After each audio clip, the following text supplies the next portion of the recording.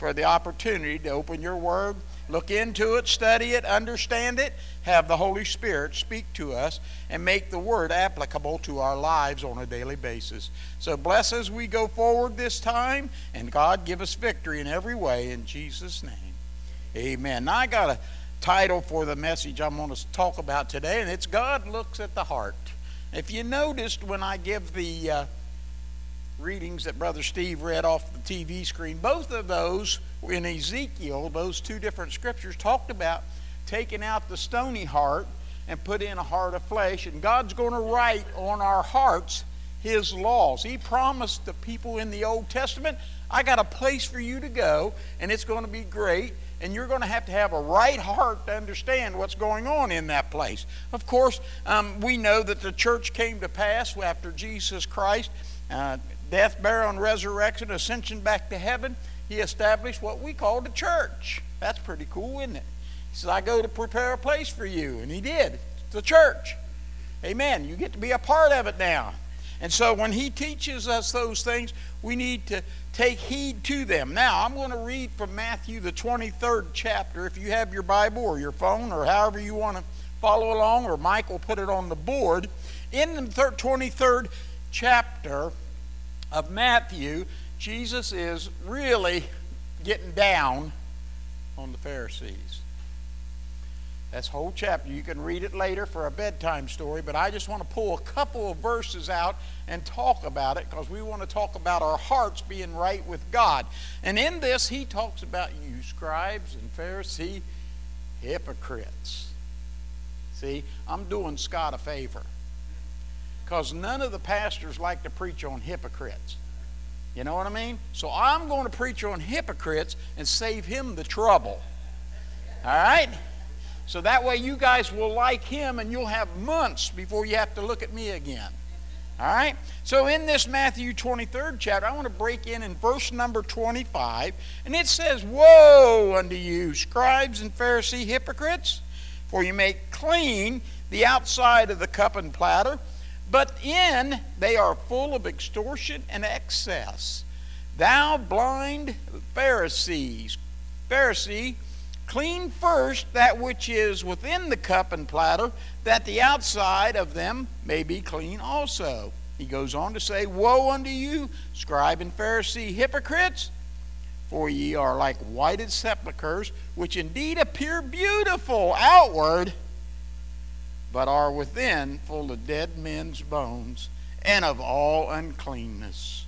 Even so, ye also outwardly appear righteous unto men, but within you're full of hypocrisy and iniquity. Now, He's really called them out there, so I want you to understand this is something we need to take heed to. How many of you like being called hypocrite? Anybody? Nobody? Not even you, Paul?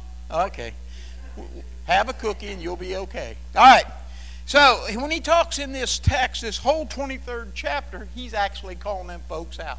Now, granted, he's just a day or so from the cross. Okay? So what's he got to lose? Yeah, you know what I mean? And he knows it, and they know it, so to speak, because they're out to get him. And he's already said, they're out to get me. They're going to kill. I ain't going home from Jerusalem this year after the Passover. You know, the only place I'm going, they're going to carry me to. And it's to a tomb, which I'm going to come out of 3 days later. So he decides, I have about put up with these Pharisees long enough. It's time for me to call them out and tell them the truth. So I don't know about you, but to be called a hypocrite would be about as bad as it gets for an individual that has a future goal of making heaven their eternal, everlasting home. I've been called a lot of things, and probably over the years, maybe even hypocrite some of the times, but I'm hard hearing, so that's a blessing. When they call me names, I act like I didn't hear it. How's that? Amen. But we just want to go ahead, and if it comes to being a hypocrite, I want to avoid that at all costs. Anybody here, is that your goal, to be a hypocrite? I hope not. Amen? Of course not. All right, to be called a hypocrite says that your lifestyle doesn't match what you say and what you're trying to be in your spiritual life. I personally don't like to use that term when I describe someone. You know, first of all, I don't really know their heart. Only God knows your heart. And I don't know why people do what they do or say what they say or whatever, because I don't know their heart, and only God does. But I have to let them and God stand at the judgment, if you would, or allow God to read their heart and convict them of anything that they're doing that's out of His will. So it means to be a hypocrite, to be judging their hearts and their minds to determine that they are on the outward a phony. Amen? That's what it means. For me to come to the conclusion that I can know in their heart or in their mind completely, then I could maybe judge their actions. But I don't. They have to follow their own convictions in what they say. So what Jesus was teaching here when He said that to these scribes and Pharisees, I want you to become dishwashers. There's a cup and a platter, and they need to be cleaned because we've used them now. We had lunch, and it's over, and it's time to do the dishes. All right? And I don't have dishpan hands. My wife don't allow me in the kitchen that long, but I'm thankful that she does the dishes, and of course we have a dishwasher, but she usually cleans the inside and the outside and then puts them in the dishwasher and then takes care of those sort of things. Here we have Jesus talking about getting the cup and the platter clean. Now, can I tell you something? He's not talking about soup bowls and sandwich dishes. It's not what He's talking about. He's talking about your heart.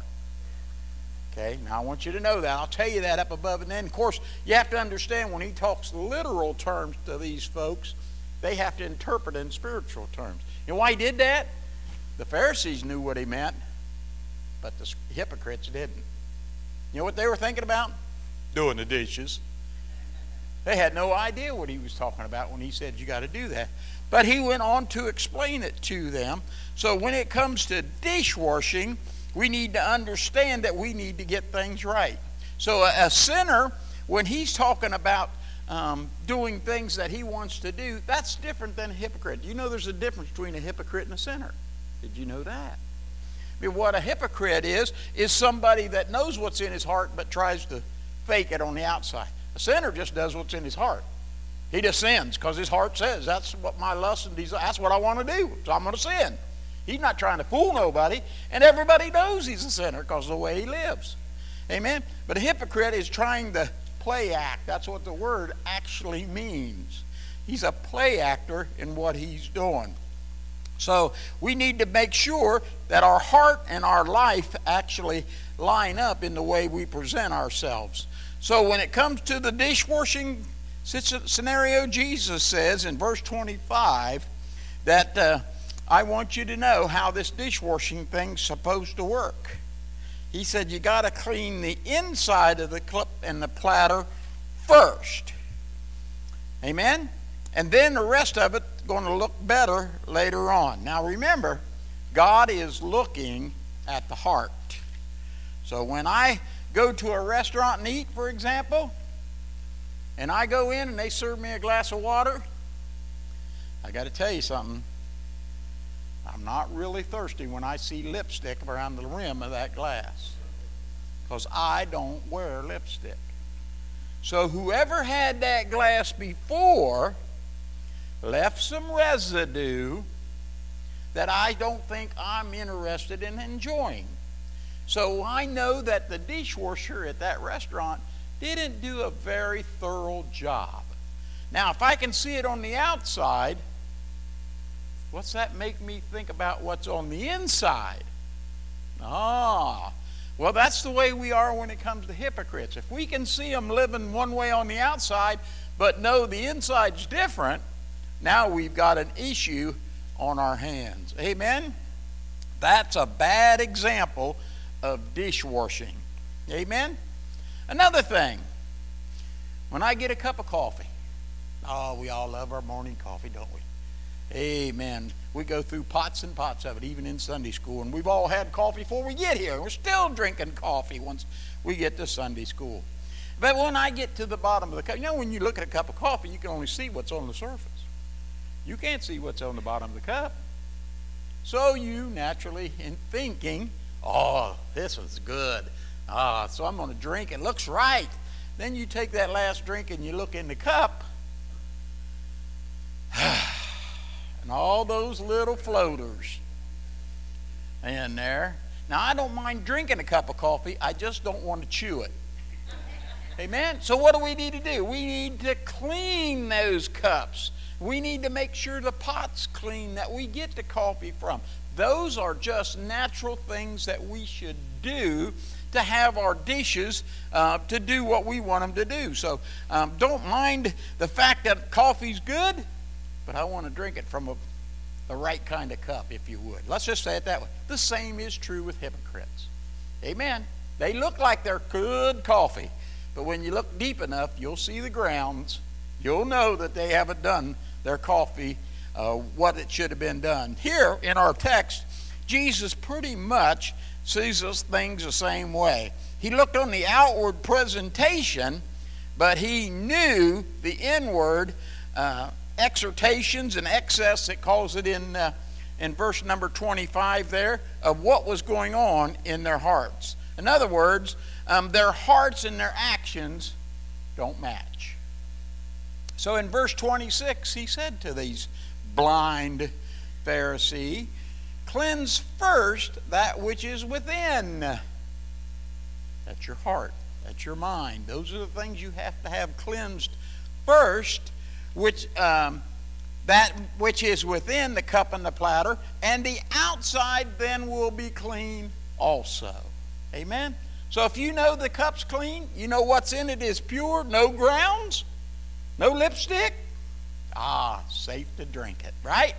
We got that much down. Same is true with people in their lives. If their heart and mind's right with Christ, their outside's going to reflect that. Amen. Amen. That's just the way it works. Amen. Now, so we got to clean the inside first, and that means everything has to be on track with God. And then the outward portion of your life will reveal any of the things that God doesn't want in your life. Amen? So that's what we need to do. Being a hypocrite turns you into a liar. Did you know that?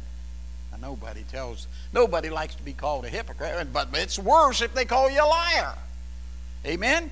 Because then it's obvious that things are wrong. Amen. Now, I believe the Word of God is fairly firm on God's opinion of liars. Most of you know. You can quote it. Revelation 21:8. So it's pretty much an obvious thing. But we'll leave the liars for another message, but I want you to know they fall in the same category. Now, the reason Jesus calls them out as hypocrites and not liars is that all hypocrites are liars, but not all liars are hypocrites. Got that? So he's distinguishing between the two when he calls them hypocrites. If someone lies to you and doesn't try to cover it up, that's one thing. But if they lie to you and try to pull the wool over your eyes, try to fool you, that's a whole nother story. Amen. And if that's a practice that you follow, you know who's getting deceived? You're just deceiving yourself. Amen.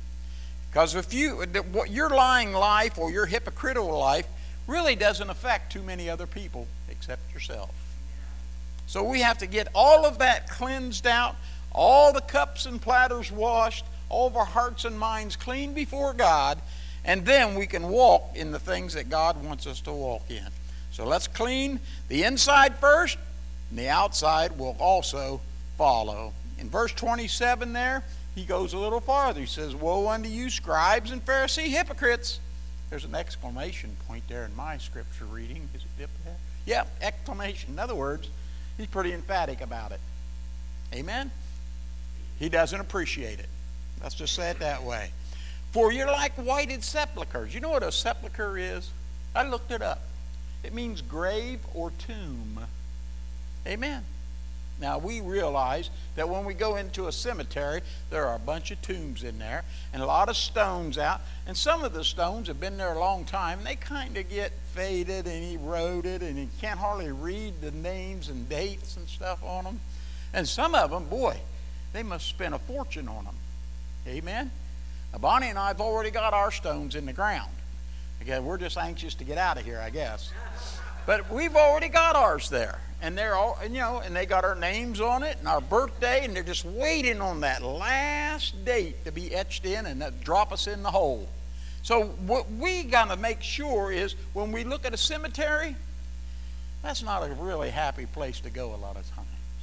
But it is a memorable place, because when you see a tomb, it reminds you of somebody. It represents somebody. And here he calls them whited sepulchres. Now, in their day and time, they did sepulchres a whole lot different than we do now. They didn't have the embalming ingredients they have, and that kind of preserves the body so that it doesn't fall into decay. If you didn't do any embalming, a body after a few days, of course Lazarus was witness to that, it starts to smell bad.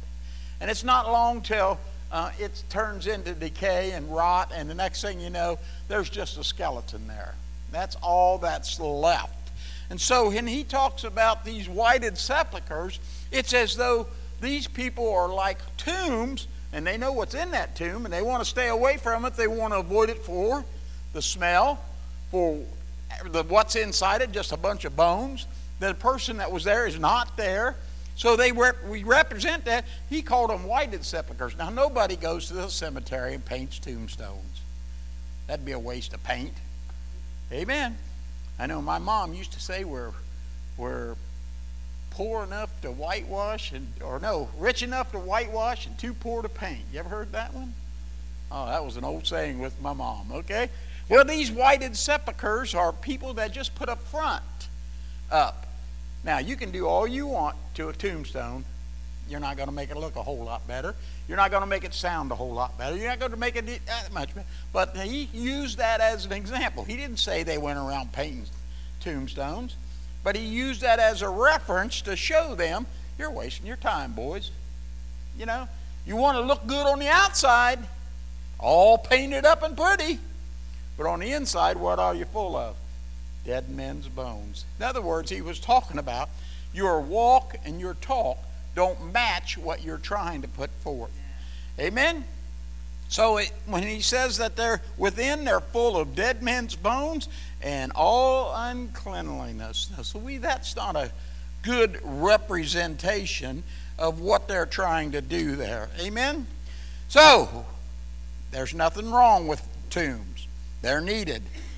But Jesus uses them for an example of what we call now dead men walking. They think they even don't they have a movie like or show like Dead Men? Isn't that one?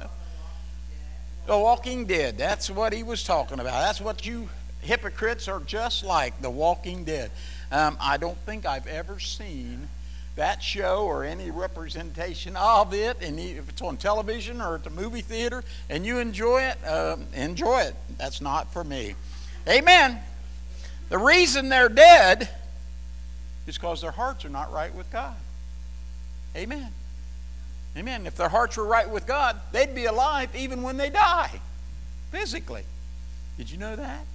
Oh, yeah. God's got a way of keeping everything, all the records straight on all that. Again, before you put on a display outward, make sure your inward matches it, is what Jesus was teaching. Whether he's teaching it through the cup and platter or whether he's teaching it through tombstones, make sure what people see in your life is what's on the inside, shining through and coming out. In verse 28, he concludes with that teaching on the outward appearance, and he says, even so, ye inwardly appear righteous, or ye outwardly, appear righteous unto men, but within you're full of hypocrisy and iniquity. Amen. Wow, that's pretty powerful words for Jesus to use. So if God looks at your heart, we need to make sure the heart is right with God. Then the outward will produce the righteousness which is the opposite of sin. Now, I got to tell you, as I read my Bible, and the more I read in it, the more I understand that sin is what hinders anybody from making it to heaven. If you want to boil it down to one thing, sin's it. That's kind of what I call the dividing line. Whichever side of sin your life lines up on determines your eternal destiny. And then on the other hand, I see righteousness as being what God expects for us to put forth as human beings. Now, I got to tell you, there's none of us can save ourselves. You just can't do it. You know, you can try, but sin will disqualify you. But righteousness, if your heart is right with God first, righteousness will help keep you on the straight and narrow and walking in the will of God. The word righteousness means you just do right. Now, what guides you as to what's right? It needs to be your heart and your mind. And if that's right with God, you will be right for God. So righteousness will help you maintain your right experience with God in your heart and your mind. It doesn't save you. You know, a lot of people think, oh, I do a lot of good works. I'm nice to everybody. And I've talked to people about their soul, and they say, you know, I just treat everybody so wonderful. Everybody likes me. I'm so good. That ain't going to get you to heaven. If your heart has not met the conditions of the Scriptures in the grace and mercy that God extends our way through faith, you're not ready for heaven. But if you get your heart right first, clean the inside cup and platter, righteousness will guarantee that you'll stay on the track that God puts in your life. So righteousness doesn't save you, but it helps you maintain your walk with God. Amen? Now, the reason the Pharisees fell into the hypocrite status with Jesus is they thought that a good look on the outside would make them a candidate for heaven. If you just do right. Well, now you know what Jesus was teaching to these hypocrites. Now that's just a drop in the bucket in Matthew the 23rd chapter as to what Jesus had to say about hypocrites, but it's time to move on. That's so much for the introduction. Now let's get to the message. How's that? Ready? Shouldn't be another hour or so. All right, go with me to Romans the 2nd chapter.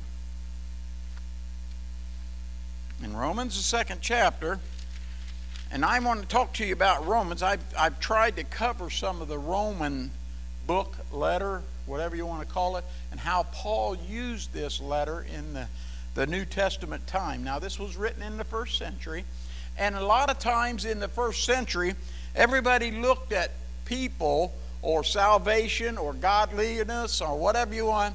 There was only two groups.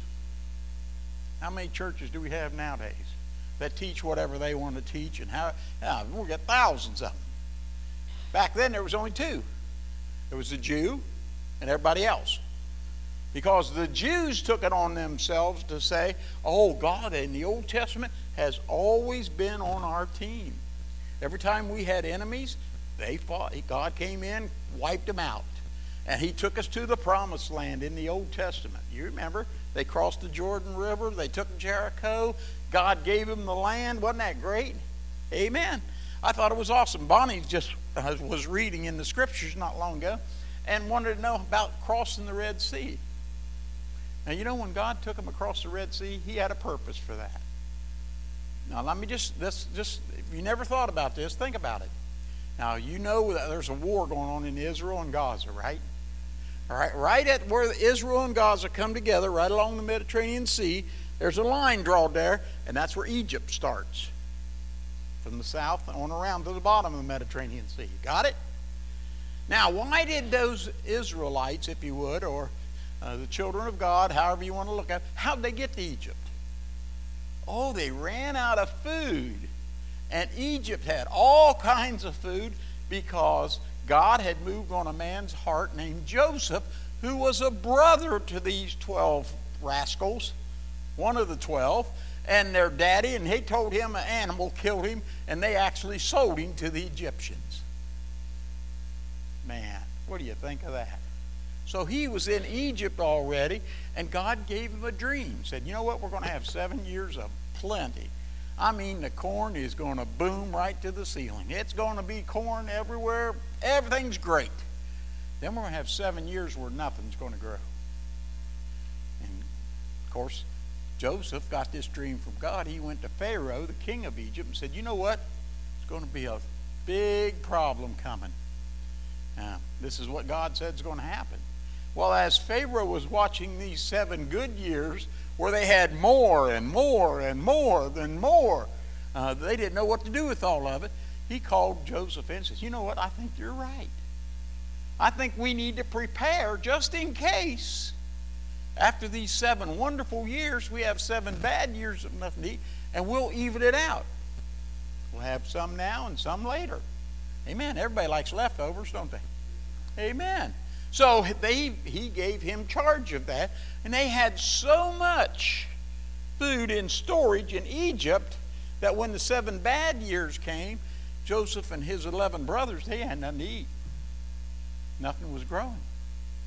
Now, how'd they get from the land they were in, which was the promised land that God said he'd give back to them someday, how'd they get from there to Egypt? Well, they just went right down just like you would.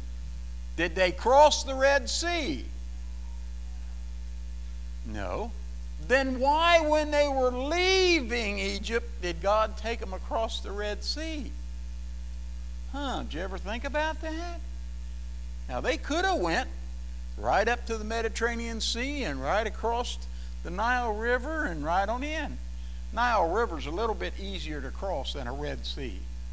You can figure that in your head, can't you?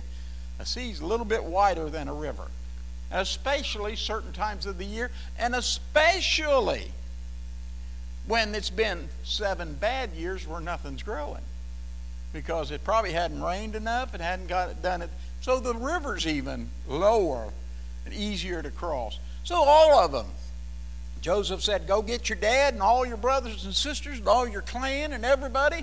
Come on down to Egypt where we got plenty. And they did. But then when he took them back out and led them, he wanted them to know that he was the God of heaven. And he could take care of them. He crossed the Red Sea on dry ground. And of course that same Red Sea drowned the army that was trying to follow him. You know the whole story. That's another, I shouldn't have got into that. That took me off way too far from where we need to be. But I just want you to know, God has a plan for everything he does. So when we come to Romans, the 2nd chapter, and I want to start in verse number 25. I'm going to read this really quick because the clock's still running too fast. He says, for circumcision verily profiteth, if thou keep the law. Okay, so understand that. Now, the Jews were God's chosen people. One of the things that make you a Jew, or one of 2 things. How'd you get to be a Jew? Either through circumcision or being born in the right family. Okay? Well, you don't have nothing to say about what family you're born into. Amen? Amen. I was born into Evans, whether I liked it or not. Now, I'm still in Evans. I'm always going to be in Evans.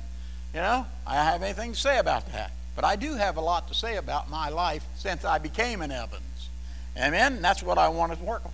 So here he says circumcision also can make you a Jew. But he wants you to know, if you're not following the law, in other words, circumcision is just an outward something. You got to have the law in your heart. That's why I had Brother Steve read those 2 verses in Ezekiel telling us that we got to get our heart of stone out and get the laws written in a heart of flesh. So now we've got this situation here. For circumcision verily profiteth if keep the law. But if you be a lawbreaker, a breaker of the law, the circumcision is made uncircumcision.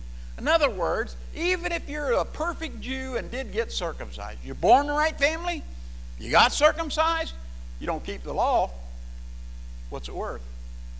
For God, you wasted your time in both areas. That's not going to get you to heaven. All right? So Paul wanted these people to understand that when he was writing this. He says, your circumcision then is uncircumcision.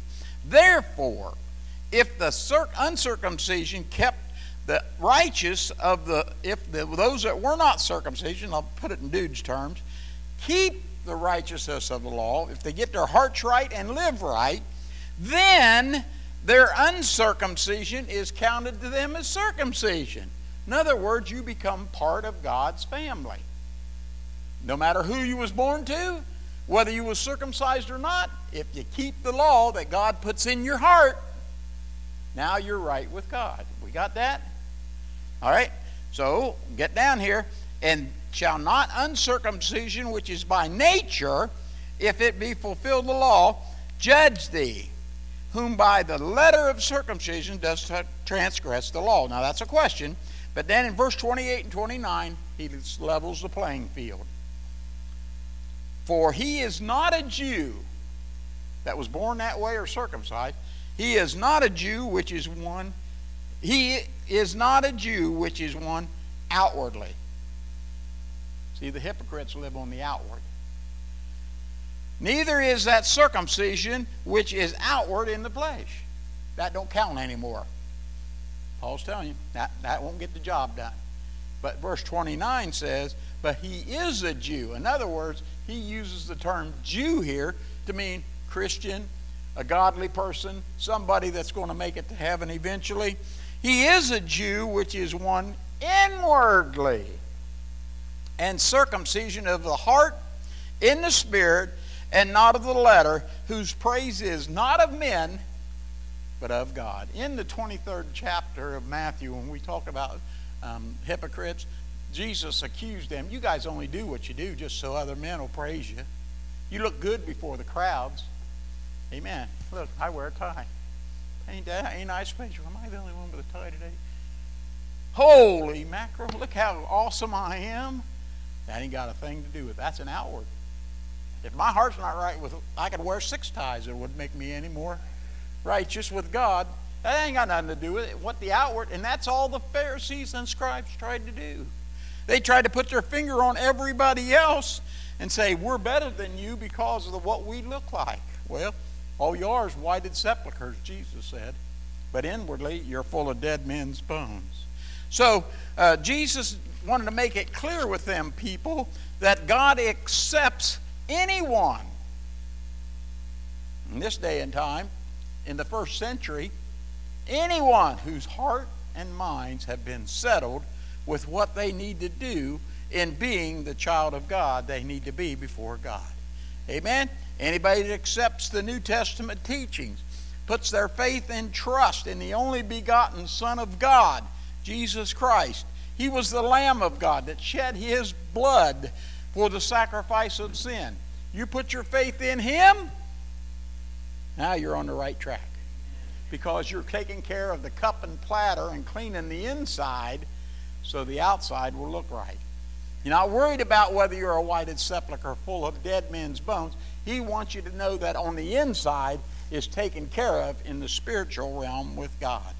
Amen. Just flip on over with me, and I just want to read a couple of things in Romans, the 3rd chapter, to kind of substantiate this. But in verse number 20, it says, and of course, he was following that same theme as you read through the Roman letter here. But now the righteousness of God. Now, what is the righteousness of God? Without the law, that's in verse 21, Mike, I'm sorry. But now the righteousness of God without the law is manifested, being witnessed by the law and the prophets. Even the righteousness of God, which is by faith. Got it? Amen. Faith don't look on the outside. I can't look at somebody's outside and tell how much faith they have. And there's no way of measuring faith anyway. But the righteousness of God, which is by faith of Jesus Christ, unto all and upon all them that believe. For there is no difference. Now, he's saying, Jews, everybody else, ain't no difference anymore. You're all the same. But it's based on your righteousness before God. Your faith in Jesus Christ. And what Jesus Christ did on Calvary, have you accepted that to wash away your sins? That blood sacrifice of that Passover lamb named Jesus, not the one that they had in the Passover in Jerusalem. So now we say Paul's telling everyone that since he wrote this letter, amen, now everything's based on what God looks at when he looks at your heart. Amen. You can do enough deeds and works or put on enough good display to convince God that you deserve heaven as your final home. There's just no way you can do it. I don't care how many orphanages you do. I don't care how many missionary trips you take around the world. I don't care how many churches you build. I don't care what you do as far as doing it if your heart's not in it. If your heart's not right with God, you just done a bunch of good works. But that's not going to count if the inside of the cup and platter has got dirt in it. Amen? Amen. So, there's no law you can keep to be right with God. But once your heart is right with God, the law can show you what you need to do to stay righteous before a righteous God. That's what Paul is telling these Jews and these Romans. The people he's writing this letter to are not really fond of the Jews or not really even Jews. Amen? So then it comes to where righteousness comes from. In verse 21 and 22, we know it comes through Jesus Christ. And he's the one that we need to have our hearts right with if we're going to make heaven our eternal home. And that's why in Ephesians, the 2nd chapter, verse 8 and 9, I'm not going to turn there. Most of you probably can quote it. If you don't, you ought to write it down and memorize this one. Because, for by grace you're saved. Did you know you were saved by grace? Through faith, not of yourselves. It's the gift of God, not of any works, lest any man should boast. The more works people do, the more their flesh wants to boast about it. Amen. Now, if your heart's right with God, you'll do the works that God lays on your heart to do, and you don't care whether anybody notices it or not, as long as God does. Amen. I've done things for people that I know nobody else knows about. Matter of fact, I've even told them, don't tell nobody I did this for you. You know, I just wanted to do something good for you. And just don't tell nobody. And I have also done things for people, and I got to church, and everybody comes, hey, did you know what dude did for him? Well, I didn't do it for them to pat me on the back or say, I wanted to do the right thing because God laid it on my heart to do it. Amen. There's a lot of things that I do. I don't care whether anybody sees it or not. I know God saw it, and he keeps the record anyway. So that's what Ephesians 2, 8, and 9 is telling us we need to do to get our hearts right with God. You see, it's all about the heart. And God looks at the heart first. And then he wants to see if your works and your deeds match up to what he wrote in your fleshly heart. Not your stony heart. He took that out. Amen? Because it's hard to erase stone. Once you etch something in stone, it's hard to erase it. But if you can write it in your heart, then it'll mean something to you. So the best way to maintain your heart is to watch what goes into it, physically and spiritually. Amen? I'm going to close with this thought. In Matthew, the 15th chapter,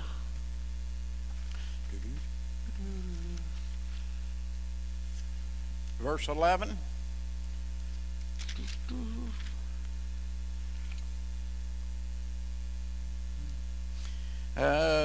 11 through 18. I'm not even going to read it. I'll just tell you what's there. You look up there on the wall if you want. But Jesus said, I want to tell you guys, I want you to understand some things that's going on. Now, the hypocrites in verse 1, now Mike doesn't have that, but it's there. It says, when Jesus came to Jesus, scribes and Pharisees, which were in Jerusalem, saying, why do your disciples transgress the tradition of the elders?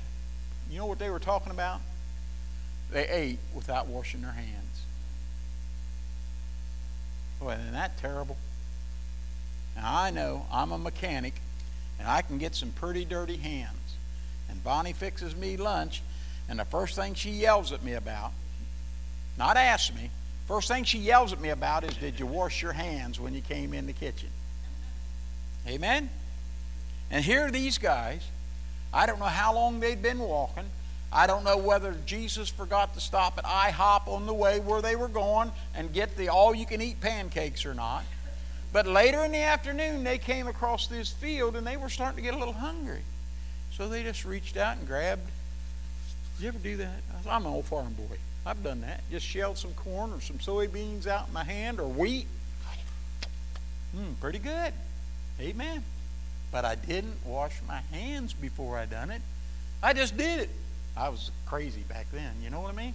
So here's what they're complaining to Jesus about. Those guys plucked an ear of corn, shelled it, passed it around to all of them, and all of them got a handful of cornmeal. And they didn't wash their hands. You know the tradition of the elders is they're supposed to wash their hands. Now, there's nothing wrong with washing your hands. And if they get dirty or wherever you've been putting your hands, it's not sanitary, you need to wash them. I understand that. And especially if you work in fast food restaurant or something, whatever. Wash your hands before you serve somebody something to eat. Now, Jesus got on them about it. Said, you guys are just being a bunch of hypocrites here. Now drop down to verse 10. And he called the multitude on him and said, hear and understand, not that which goes in the mouth defiles a man, but that which cometh out of the mouth, that defiles the man. That's what Jesus said to those hypocrites when he was teaching on this particular subject. Of course, nobody knew what he was talking about when he said it. Even his disciples. They felt ashamed that they made Jesus, if you would, have to stand up for them doing something that was probably the wrong thing to do. They ate without washing their hands. Well, he had to call them aside. The disciples said unto him, we know that the Pharisees were offended when you told them about this. And Jesus said, well, don't worry about it. Every plant that's not planted by my Father is going to be uprooted anyway. If they're offended by this word, they'll just have to be offended by it because it's still the truth. Now, I want you to roll on down with me in this particular time, because in verse 15, Peter says, I don't understand what you was talking about. Can you explain that to me? And Jesus said, are you still without understanding? I'm going to tell you one more time in verse 17 and 18. Try to get this right. Do you not understand that what enters in your mouth, where's it go? It goes into your belly. And then eventually on out somewhere else. Right? But now what comes out of your mouth, that came from your heart or your mind, your attitude, your character, whatever you want to call it. That's what's going to defile you. And that's the thing that the Pharisees were hypocritic about. That's why they were the ones that Jesus had to deal with on this situation. Those things which proceed out of your mouth, they came from your heart. And that's what defiles the man. That's why the Pharisees were defiled. When they opened their mouth, they showed everybody what was in their heart. Amen? So what we got to do? First, get our hearts clean. God looks at the heart. First and foremost.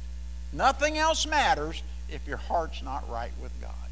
So you need to take time and find a place alone with God, make peace with God according to Ephesians 2:8-9, and by grace through faith, accept Jesus Christ into your heart and life, and then do the things He's called you to do as His child.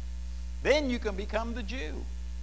Now, I know there's a lot of people upset in America today because of the war over in Israel, and it's all the Jews are all going to be saved someday. Well, they all already are.